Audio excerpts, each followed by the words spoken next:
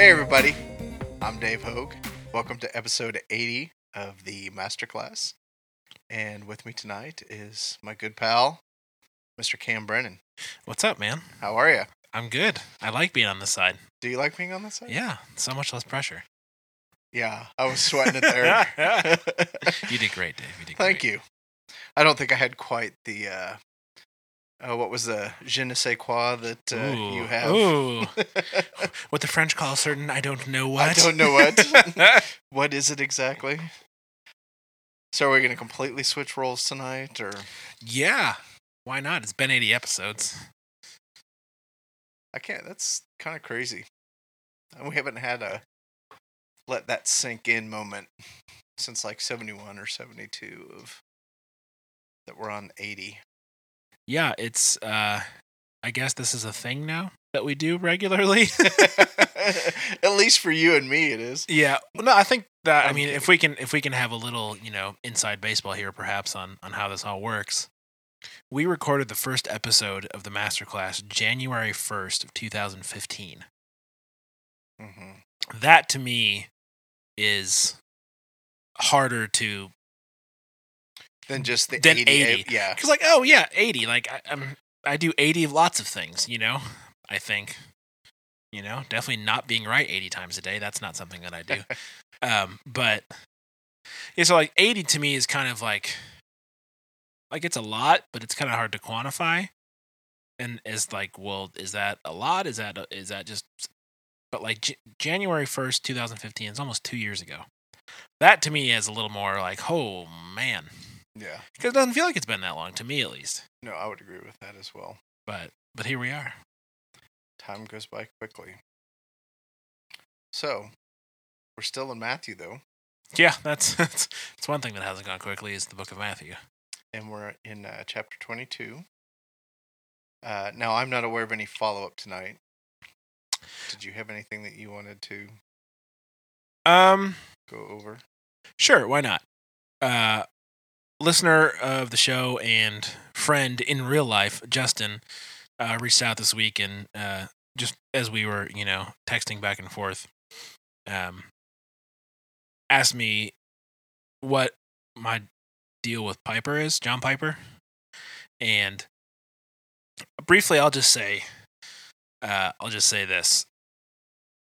I think John Piper is incredibly intelligent, and I think that he has done great work, and I believe that he loves Jesus, and I believe that he writes really good books. There's just a few, like, I think, personality issues. It seems to me, based on how I read him and how I've seen him talk and speak in like Gospel Coalition videos and stuff that he puts out on his own little website. Not little, it's a huge website. What am I saying? That sounded so patronizing. It's not what I meant. That I get the feeling that sometimes it's his way or the highway. Mm-hmm. And he seems very rigid to me. And I appreciate more the approach of someone like Dallas Willard or Tim Keller, who are very much more open and warm to conversation. Mm-hmm. And so it's not a knock on Piper's theology or his ministry or his love for God whatsoever. I don't question those things. His whole like Christian hedonism thing kind of weirds me out a little bit. Mm-hmm. But I get what he's saying. I just don't necessarily like the phrase because hedonism sounds like a bad thing, even though it's just a weird word.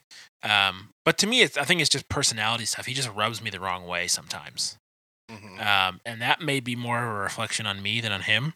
I'm not trying to judge him or put him down. I'm just trying to communicate my feelings about someone who's a well-known person in American Christianity.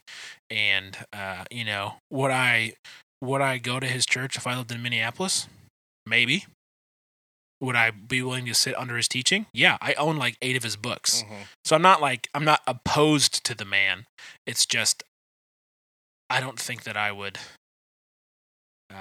rather listen to and learn from a few other guys before him simply based on how I feel about him. Whether that's right or wrong, is up for debate, I guess. But so that's what I meant by my comments last week, and perhaps I should have prefaced them a little more clearly, because I know it's not the first time that I've made comments like that about him. So, John Piper, he's an okay guy.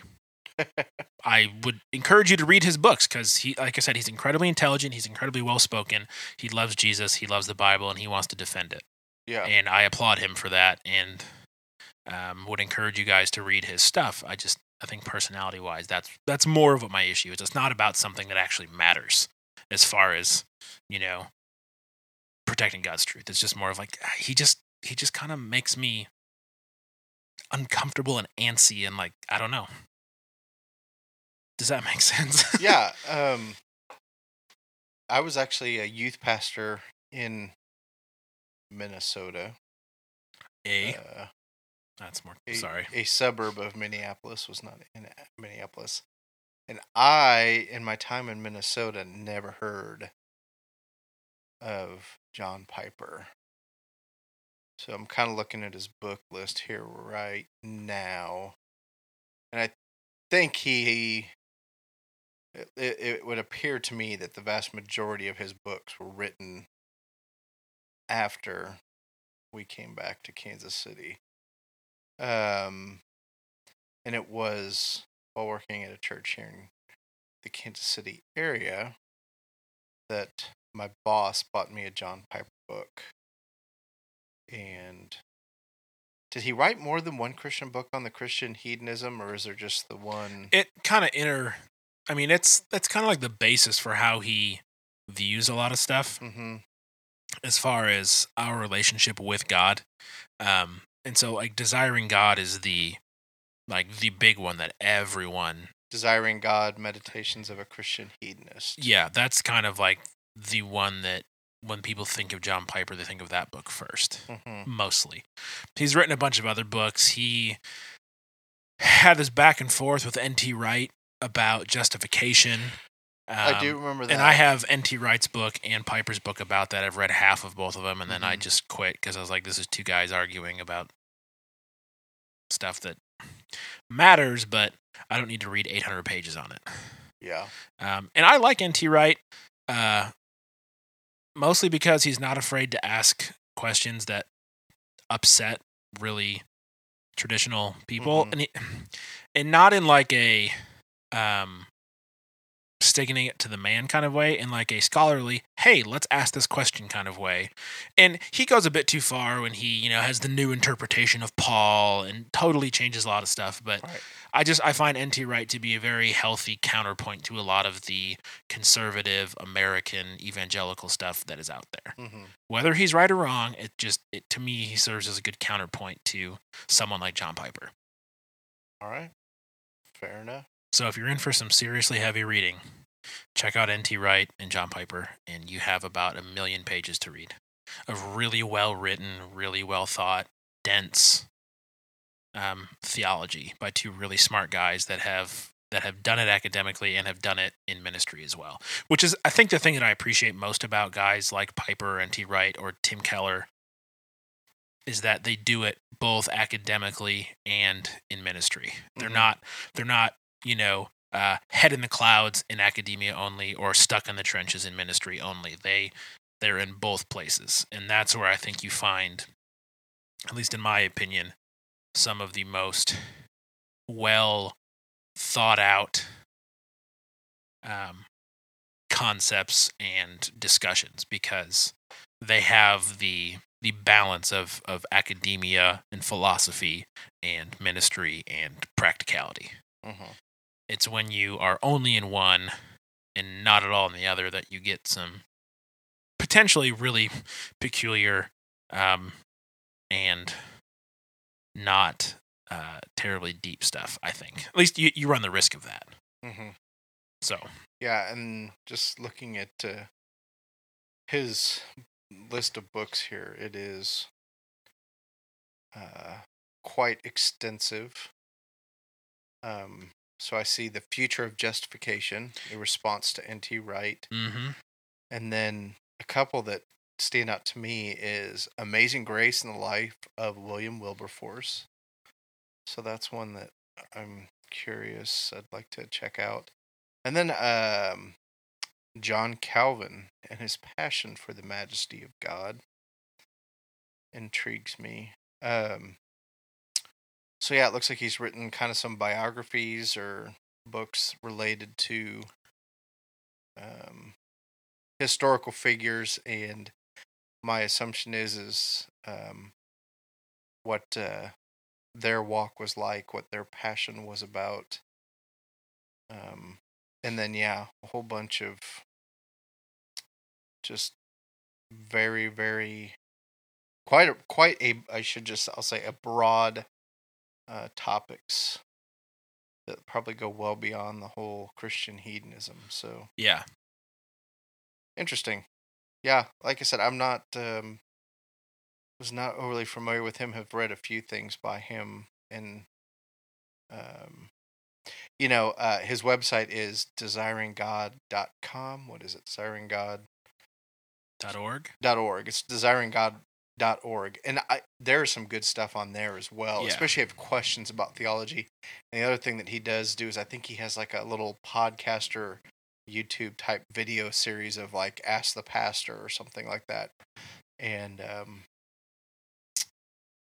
the things that I have seen about him on desiringgod.org, I'm with you. I would find it very easy to sit underneath his teaching should I find myself back in Minnesota again. Yeah, so we'll have links in the show notes to John Piper's website, to N.T. Wright, to John's books, and to N.T. or Tom, as he likes to be called when he's not writing fancy books, Tom Wright, his books as well in the show notes, which you can find at supermegacorp.net/masterclass/80. Or if you're listening on your phone, you can probably just scroll down below the podcast art and they'll all be right there for you. Because you'll be listening to this in the future. Yes. I always love that we get to time travel on a weekly basis, Dave. I would agree. All right. Oh, hold on. Yep. Sorry. I do want to say thanks to Justin for asking that question and getting us started on that discussion. So thanks, Justin, for sending that question. Yeah, because when we're sitting here talking, we don't always pick up on those things or questions or... Yeah, I make offhand comments expecting all the listeners to know all of all of my history, which of course no one can know. And so when I make comments like that, I'm making it from a position of, just read my mind and know exactly what I mean when I say he kind of bugs me or whatever it is that I actually said. So good catch by Justin, and I appreciate him sending that question in and giving us, something hopefully helpful for you guys to hear, and maybe some new books to check out. Yes. All right. Shall we start on our topic for tonight? I think we should. All right. Do you want to do the honors? I feel like, if our roles are reversed, then I got to step up to the plate here and read these verses. All right. We are going to finish Matthew chapter 22 this episode, and we're going to do verses 41 through 46 that go a little bit like this, Dave. Now, while the Pharisees were gathered together, Jesus asked them a question, saying, "What do you think about the Christ? Whose son is he?" And they said to him, "The son of David." He said to them, "How is it then that David, in the Spirit, calls him Lord, saying, 'The Lord said to my Lord, sit at my right hand until I put your enemies under your feet'? If then David calls him Lord, how is he his son?" And no one was able to answer him a word, nor from that day did anyone dare to ask him any more questions. Yes. No more questions. So, to be completely upfront with you guys, I wanted to skip this because it doesn't make any sense to me. There's too many. Who's the Lord? And the Lord said to my Lord, and how can he be Lord if he's the Son? It's like a bad logic puzzle to me. But in our discussion before the show, Dave, he dropped some wisdom and some knowledge on me, which is why he's hosting this episode. This is his puppy. He's driving this ship. Look out. There's no iceberg right ahead. We're fine. Good. I think one of the first things with this verse is Jesus asks him a question saying, "What do you think about the Christ?" And for us today, most of us who have an interest in Jesus and the Bible, when we say the Christ, we automatically think Jesus. And at the time that this question is being asked, I'm guessing that most of the people sitting there aren't thinking of Jesus as being the Christ. Fair point. Okay. So he says, "What about the Christ? Whose son is he?" And their response to them, or their response to him, is the son of David. So we've established that they're not thinking Jesus is the Christ. Christ is also another term for Messiah. But they refer to him as the son of David. Who is the David that they are referring to here? I don't think it's you. No, no offense. No, it is not me. Okay. Thank the Lord. These are all the Daves I know. Is that how that song goes? These are the Daves I know. Yeah. These are the Daves I know. These are the Daves I know. No, they would be referring to King David of Old Testament and Psalm fame. All right. And do you have any idea why that? I mean, why is there any significance to that? He was kind of a big deal. Okay. Man after God's own heart. Took Israel over from crazy old Saul. Mm-hmm. And based on what we know, was kind of like the best king Israel ever had. Because Solomon was really good, but he lost it in his old age. Yeah. Like big time. And David only ever, he never really lost it. He did a few dumb things, a few reprehensible things. But overall, David is considered to be kind of like the ideal for human leadership. And also, more importantly, is kind of an example of what it is like to have a honest relationship with God, in my estimation. Because we see David succeed, and we see David struggle, and we see David repent, and we see David change, and we see David cry out to God when things are going bad. And so we get to see the full range of emotions and situations with David in his relationship with God through his stories in the historical books and also through the Psalms that he writes. And so we get to see David praise God, and we get to see David despair. We get to see David kill Bathsheba's husband because he had an affair with her, but we also get to see David lead Israel as a man of God, and we get to see him in almost every situation, and how that affects his relationship with God. So from my standpoint, I see David as not necessarily someone to look up to, but definitely someone to really learn a lot from, and to feel it's okay to struggle with God. It's okay to question God. It's okay to have those emotions. And I'm not the only person that has ever felt like they were at rock bottom, or they were abandoned, or that they were on cloud 9 when it comes to their relationship with God. I can see, while the details may be different, but I can see myself in David. I'm certainly not a king. I certainly don't have 95 wives. I don't, none of those things. No one's ever looked at me and gone, "Ooh, Cam, there's a man after God's own heart." I don't have that, cool little tagline on my business card. But I see David, and I see someone of okay, this is a person I can relate to in the Bible that feels the things that I feel, that has done dumb stuff like I've done dumb stuff, but is someone who still loves God and is someone who God still loves. So To me, that's the David they're talking about. Okay. And so, for the Pharisees, the Messiah being the son of David, those terms are almost synonymous.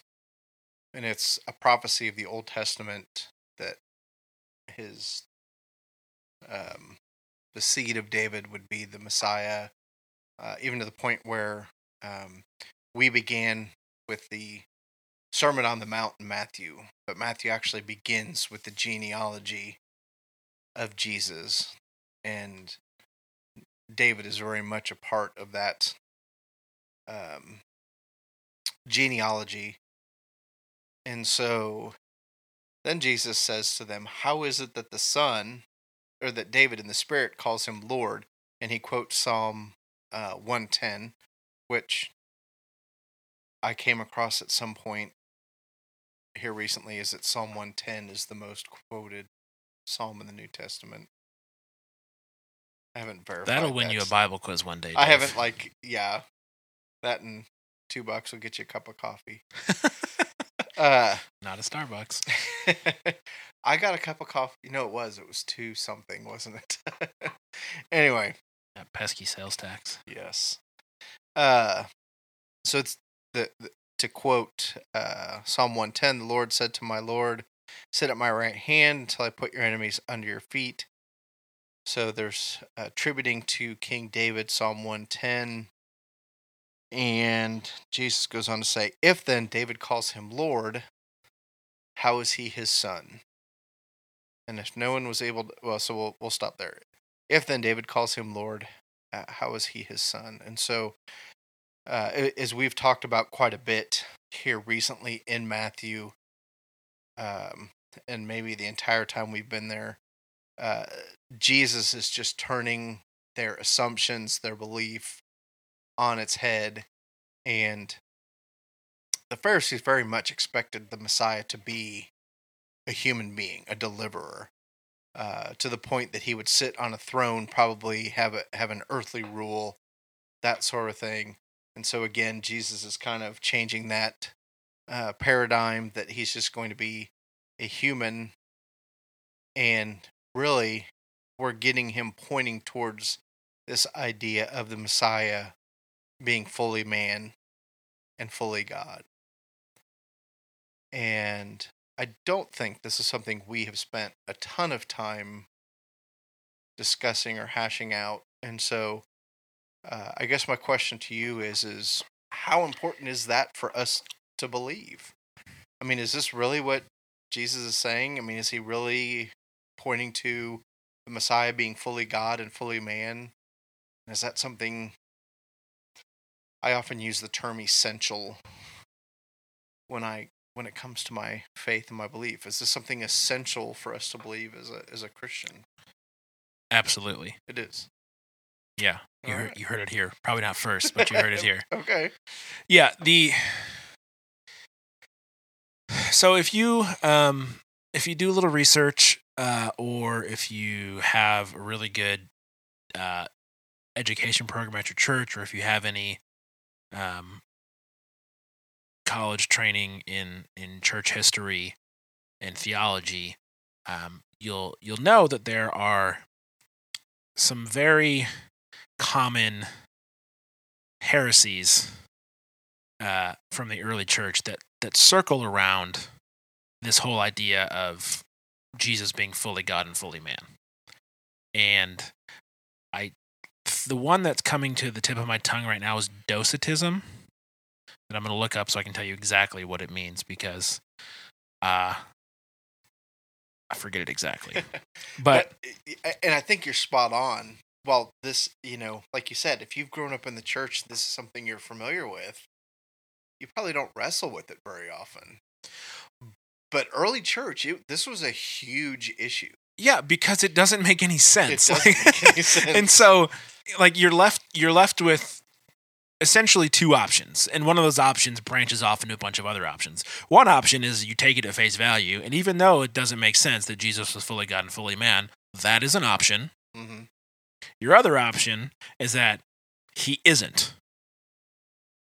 And so from that he isn't branch, you've got he was fully God and not man at all, or he was fully man fully God and not man at all, or he was some weird mutant version of the two, but only like 40% God and 60% man, and you get all these weird things. So anyways, Docetism is the doctrine that Jesus' body was not human, but either a phantasm, which is a great word, or real, but of celestial substance, and that therefore his sufferings were only apparent.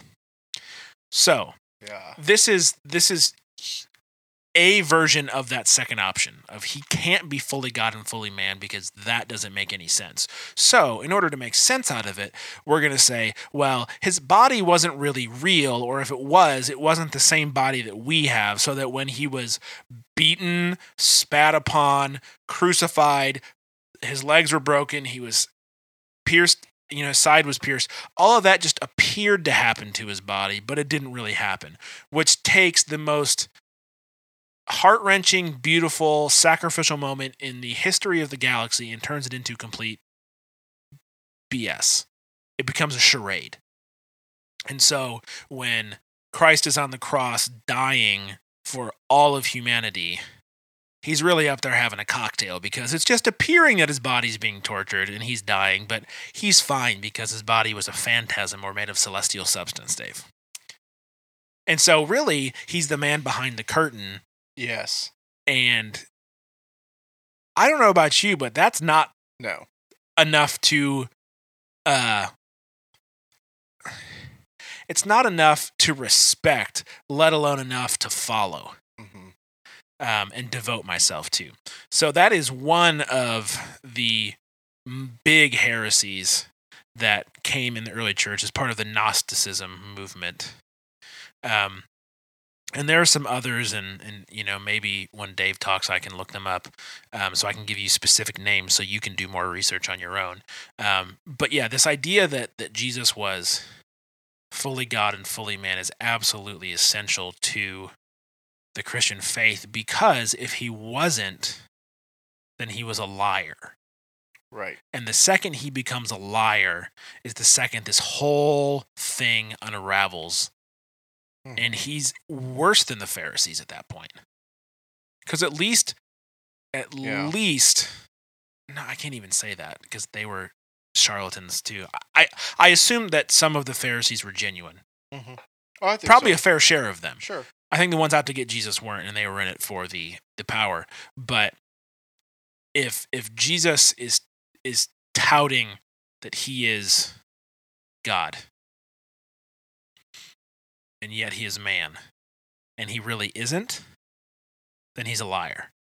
Right. So, yeah, that is one of the reasons why I think it is absolutely essential that this be true in order for Christianity to matter a lick. Yeah. Yeah, and I think for me, one of the essential pieces for it to be there is his crucifixion on the cross. For him to truly be crucified on the cross, he had to be a human being. He had to die a physical human death. For that death to have any substance to it, for it to mean anything, he had to be God, or he had to be perfect. He had to be that sacrifice. And I cleared the history in my Google search here on my phone as we're sitting here. And I find it interesting that, and I'll be candid, I don't quite know how Google works, but they know everything. I put fully man, fully God in there after clearing my history. And the first two sites that come up are desiringgod.org. And I don't spend a ton of time there, so I don't know. It'll be in the show notes, folks. And yeah, I think this even parallels to what Cam was talking about when we look at King David and being able to relate to him in his life. For us to look at Jesus and his life, and John 1:14, and the Word became flesh and dwelt among us, and we have seen his glory as of the only Son from the Father, full of grace and truth. We have a God that physically entered the world through human birth. He grew up the same as you and I grew up. He had the same feelings that you and I had. He became hungry. He became thirsty. He experienced, being physically exhausted. And one of my favorite things as a youth pastor, when talking about Jesus and his humanness with teenage boys, was to say that Jesus went through puberty the same that you and I went through it, and probably got. I'm not going to say I got graphic, but I laid it on the line for him that Jesus probably had zits and had pubic hair, and experienced the same things that they were experiencing. And I remembered that just being, for junior high boys, the most mind-blowing thing, that the God of the universe experienced much the same that they did. And I still remember one of the hardest things for them to even grasp is that Jesus could have been attracted to a girl. I don't know that for a fact. I don't, because it doesn't say that anywhere in Scripture that that happened. But if I'm going to accept that he was fully human and that he had testosterone going through his body and experienced everything that we experienced, then he experienced that, because that's not sinful. And I think that was the second thing that blew the mind of my junior high kids, was for me to say, you can look at a girl and think she's pretty and, be attracted to a girl and it not be sinful. They're like, what? How do you think babies are made? So anyway, I think it is essential that we accept that Jesus was fully man and fully God. And again, his death, and then the whole we're living in a huge lie, if that is not true. Yeah, agree, first of all. Second of all, some quick real-time follow-up. The other one that I was thinking of that I couldn't remember off the top of my head is called Arianism. Oh, yeah. And this is the denial of the true divinity of Jesus. Yep. Which is, kind of a problem. So I'll have a link in the show notes for stuff on Docetism and Arianism. But those are the two main ones that came to my mind as when I thought about early church issues with this hypostatic union, if we can use a fancy theological term. Now I'm going to look that up to make sure I said it right. Hypostatic union. Yes. The combination of divine and human natures in the single person of Christ. Hypostatic union.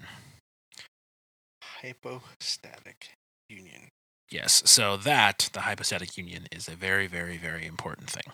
So we've kind of talked about, we agree that it is important, and we've mentioned a few heresies from the early church that kind of just chose option 2. So if we choose option 1 as saying, yes, it's very important, how do we explain it? Other than just saying, I don't know, it's what the Bible says. Because the only time that matters is when you're in a Bible quiz. Actual people that don't believe that the Bible is infallible, right. Inerrant, whatever. How do we explain to a person that doesn't take the Bible as the Word of God that Jesus was both God and man? Because guess what? That sounds Fruit Loops. Like, that's insane to someone who doesn't understand God in the Bible and why he did what he did and how he did it. Well, I'm hoping you have an answer to this, because to me, and this may be a bit of a cop-out of, I think this is one of the problems that we have as human beings, is we want to be able to explain God. Well, if he's God, should I really be able to explain him? I mean, isn't that kind of the idea behind God? Is he's so big and so vast, I can't put my head around him? Because I mean, truly, that's just where I land. It's God. I can't explain God. I have a finite mind. Yeah, my brain is only so big. Trying to understand an infinite God. And to a certain extent, faith has to come into play. Oh, absolutely. And I think that you're right. And I might take it No, I'm not even going to frame it that way because that makes me sound like an idiot. It makes me sound like a jerk. Here's how, as of right now, if someone were to ask me this right now and I had to answer them, like I was on a podcast, this is how I would answer it. I would say, I would first respond with, even though I do think it is an unusual proposition to say that someone could be fully God and fully man, what are your objections to it? Yes. Why do you think it's ridiculous? Why do you think it doesn't make any sense? And just try and establish their issues with it. To try and understand where they're coming from, but listen to the answers to try and see past what they're saying to like what it really, because a lot of times when people are defensive or are trying to poke holes in your argument, you can kind of see past the answers to like the root of they don't trust authority, or they have never had a good father figure, or and not trying to like simplify an intelligent conversation, but trying to speak to the real issues. So trying to figure out what it is about being fully God and fully man that doesn't make sense to them or causes them to go, what a crock. This is, whatever. And then after establishing that, pointing to Jesus' track records in the gospel. And not, saying, well, the Bible proves the Bible, so ipso facto, the Bible's right, because the Bible proves, like, without getting into the loop that you can easily get into, it's just saying, look, we have this book that lays out the Gospels. It is the only book in existence that lays out in detail the life of Jesus. So it is the only book that we can reference to learn about him. It is your decision to take the information you're provided with and make a decision. So let's not look at the Bible and believe the Bible because the Bible says it. Let's look at the Bible because it is the only thing we have available to us to learn about this man.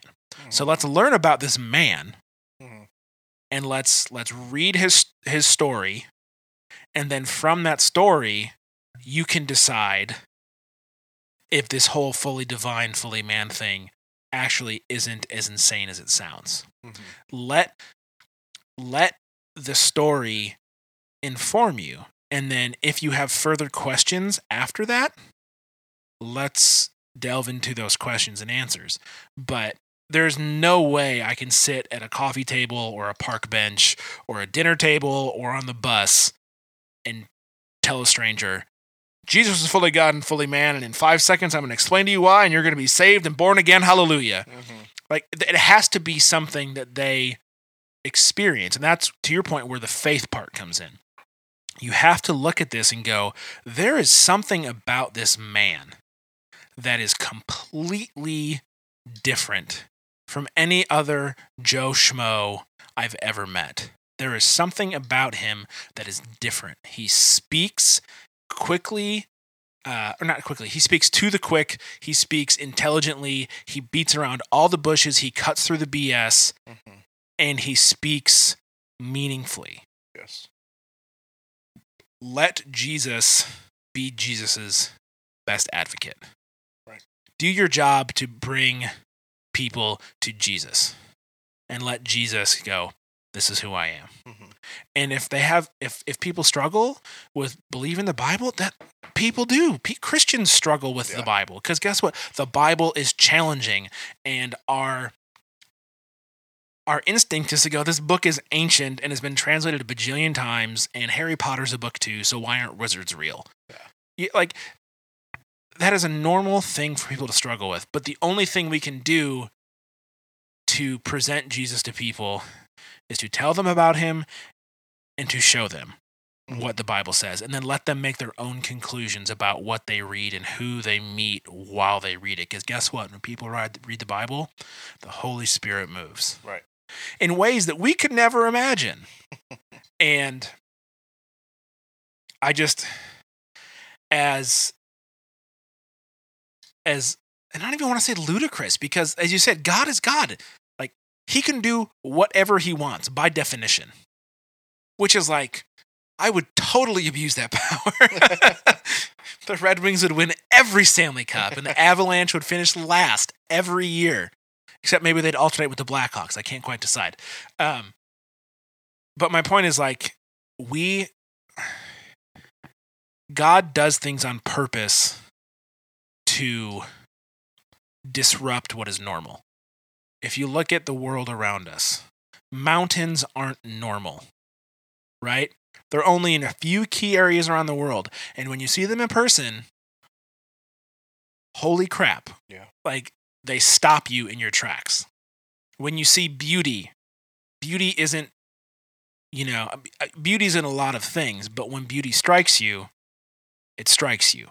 And Jesus is one of those instances where when you see him for what he is and for who he is and for what he means and what he's done, he strikes you. And the only way I think that people can get the fully God, fully man thing and get over the what are you talking about part is to meet Jesus and go, oh, okay, this is the one guy where it makes sense. Mm-hmm. Because he's the only one where it makes sense, and he's the only one who can legitimately stop people in their tracks and go, wait a minute, there's something different about him. And you don't get that from church necessarily. You may every once in a while, but guess what? When that happens, it's because we're talking about Jesus and we're talking about God and we're talking about the Holy Spirit, not because we've got an awesome band or our preacher's got cool stage props. Like, when it comes, and I'm probably repeating myself like 7 times right now, but I want to like hammer it home. When it comes to Jesus, let Jesus show himself. And that's really all you can do. And people will make up their minds. And God is okay with people making choices. Mm-hmm. In fact, he encourages us to make choices. It's his idea, yeah. Exactly. And people will make choices, and people will choose to follow Jesus, and people will choose to not follow Jesus. And it breaks his heart when they don't. But it is important to him that we choose. Mm-hmm. And so present the choice. It's not about getting in a philosophical or a theological debate with someone and trying to out-argue them to Jesus. It's not going to work. Yeah. Same way you can't, you could never argue me into being a White Sox fan, and I could never argue you into being a Tigers fan. Right. And as trivial as sports allegiances are, they're some of the strongest things that American guys and women cling to, because it's a sense of identity and it's a sense of belonging to something bigger than yourself and all that stuff. Take that and amplify it by like a bajillion, and you have how someone feels about God for or against, and who can tell them how to live their life. And so if I can't argue you into being a Tigers fan, how am I ever going to argue you into actually truly believing Jesus and following him? It's not about arguing. It's about presenting you to Jesus and introducing you and letting Jesus do the work, because that's the only way it's going to happen. And the Holy Spirit is going to, if you choose to learn and choose to be open to it, the Holy Spirit is going to do work that I could never do, or you could never do, or your kids could never do, or whatever, Yep. Man, all right, I gotta get off the soapbox. No, I think it's good. And that's, I think as Christians, the only part that I would add is that we need to be doing our best to experience Jesus on a regular basis. Absolutely. Through reading scripture and prayer, so that when we have those conversations, we can say to other people, look, this is my experience. And, it's just like you're talking about with the White Sox or the Tigers fan. I really can't argue with your experience. And it's a true with Jesus and it shouldn't be as manipulative and as formulaic as what I'm making it sound is it's truly that sense of, if you've spent time with Jesus, other people are going to see that. Yeah, and real quick, like when you said, you can't argue with my experience, one thing, and I agree, you can't, But the one thing I want to make certain is clear is that we're not saying that like truth is relative here. Right. Just because my experience growing up was slightly different than your experience growing up doesn't mean that my truth is different from your truth at all. Like, I am a firm believer that truth is not relative and truth is absolute. And that is something that I will debate you about. Yeah. Not to be a jerk, but because that is an important part of understanding God and life and how it all works. And truth can be absolute, and our experiences with truth and with falsehood can be very different. Yeah. So I know that you agree with that. I just wanted to clarify. That's where, I refer to the essentials. Mm-hmm. And I do think there is such a thing as absolute truth. That which is true for all people at all places at all times. And Jesus being fully man and fully God is one of those essentials to me. I will die on the hill for that one. I will argue. If there's a genuine debate going on between me and you about that, I'm going to hold steadfast to it. I'm going to say I can't compromise on that. Christian hedonism, okay, I can compromise on that. I can compromise on a lot of things. Infant baptism, your views on communion, gay marriage, who you voted for president, all those things. But there are a handful of things that I'm absolutely going to hold true, and those are ultimately what matter. So, I think this verse, this chapter, Matthew 22, kind of brings a conclusion to this part of the Bible that we've been in, where the Pharisees, the Sadducees, the scribes, the teachers of the law continue to challenge Jesus, and time again, he meets their challenge with literally literally. I've been hanging around my teenage daughter too long. Well, you didn't say like. So. Like. But he literally meets each and every one of their challenges to the point where, and this again kind of goes back to what we're talking about with Jesus and his character and who he is. Verse 46 says, "And no one was able to answer him a word, nor from that day did anyone dare to ask him any more questions." There's just this element of, this guy knows his stuff. And they threw in the white towel big time. And the Pharisees are not the type of people to do that. They know their stuff as well. Yeah, they're the authority on the law, and they just got schooled time and time again. And so, and I think we talked about this last week, and it's one of those things for me personally that I just keep reminding myself of, and back to Dallas Willard and the Divine Conspiracy. If you made a list of the top 10 smartest people that have ever existed, Jesus should be number 1 on your list or very high up there, because he was that smart, and he understands living the life that you and I live. The purpose of this podcast is what Jesus said and how it applies to our life today. I mean, that's what spurred us to do what Jesus said and did and why it matters today. Thank you. We haven't used that tagline in like 40 episodes, but I'm still going to hold you to it, buddy. Oh no, I'm all for it. Just giving you a hard time. I know. And so it matters. He understands. He could, and this is another thing that Dallas Willard said that still is just hard for me to completely wrap my head around. And it's this concept of Jesus could live the life that you live. He could do the job that you do. He could be where you are. Now, the decisions that he would make and how he would handle things would probably be very different than the way you or I do. But, and we talked about this even on Church on Sunday, there's 30 years of Jesus' life that doesn't get a whole lot of press in Scripture.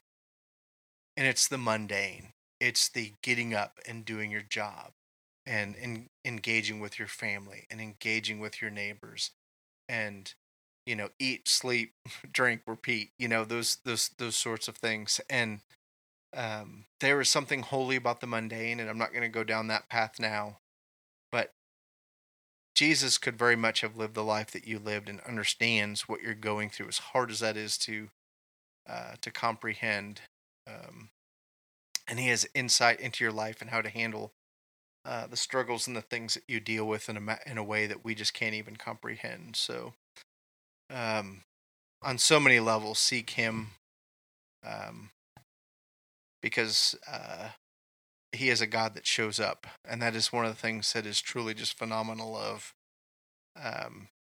It's always a challenge that I give to people when it comes down to it. Is I'm like, if you really want God to prove himself to you, he'll do it. Just lay out a fleece in the morning. Yeah. Bible jokes for the win, Dave. Woohoo! All right. Sorry, I totally ruined that. That was such a... No, I No, you were making sense, and I had to say a dumb joke. I'm sorry. Well, and actually, I was going to say, we'll give a free book to somebody that tells us what we're referring to on that. Are we going to give it? We haven't given a book out in like a really. We don't ever did it once. Yeah. Was it your aunt or your cousin that won the book? It was my stepsister. Stepsister. I am so sorry, Dave's stepsister. My apologies. So, anyway, are we really going to give out a book? I will be happy to give away a book. We will be happy to give away a book. Yes, we will. For anybody that can tell us. Anybody or the first person? I don't want to give away 40 books. Oh, the first person that tells us. Yes, this is true. Okay, so the first person that can send a tweet to Dave or me, or if you don't have Twitter, you can email us, and we'll just check the timestamp. Dave is at 10/8HBO, TEN, the number 8. HBO. I'm staring Dave down right now. I don't know why. It's really uncomfortable. And I'm at Cam Brennan, CAMBRENNAN. You can email us hello@supermegacorp.net. Now, what are they telling us? How are they going to win this book? I just want to know what Bible verse is that fleece reference from? All right. That's all it is. And use a real Bible. Don't Google it. Come on, guys. Oh, I guess that's true, isn't it? We kind of live in that day and age of... I mean, do what you want to do. We're never going to know, but God will. Ha, ha, ha. That was awful. I'm sorry. Yes, so the contest officially starts now. And the first person. And then you can... Should we suggest a book, or are we just going to give them whatever book they want? This is totally off the cuff, guys. We weren't planning on this. Dave's just a genius. I'm not so sure about that one. I think we need to suggest a book. I know. I have an idea. I think you were about to say this, but I'm totally going to steal your thunder. You can choose John Piper, N.T. Wright, Tim Keller, or Dallas Willard, the 4 authors. You can choose one of them, and we will send you our favorite book by that author. Sounds good. All right. You guys know how to enter the contest. You have to have listened to 40 minutes of the podcast, too. Well, hey. Bring us home, Dave. All right. I don't know how to bring us home. What do we usually do at the end? Dude, just go with it, man. Wherever the spirit leads, man. Well, thank you all for listening. We really appreciate your time and hope that you were blessed by tonight's podcast. I think Cam and I both surprisingly were. And yeah, I'm gonna go out on a limb here, and just based on how I feel right now, this is probably, I think, the best discussion we've had in a while. Yes, I would agree. So, thank you for listening to episode 80. We're biased, though. Yes. Of the Masterclass. Thank you guys so much for listening. Goodbye. Bye.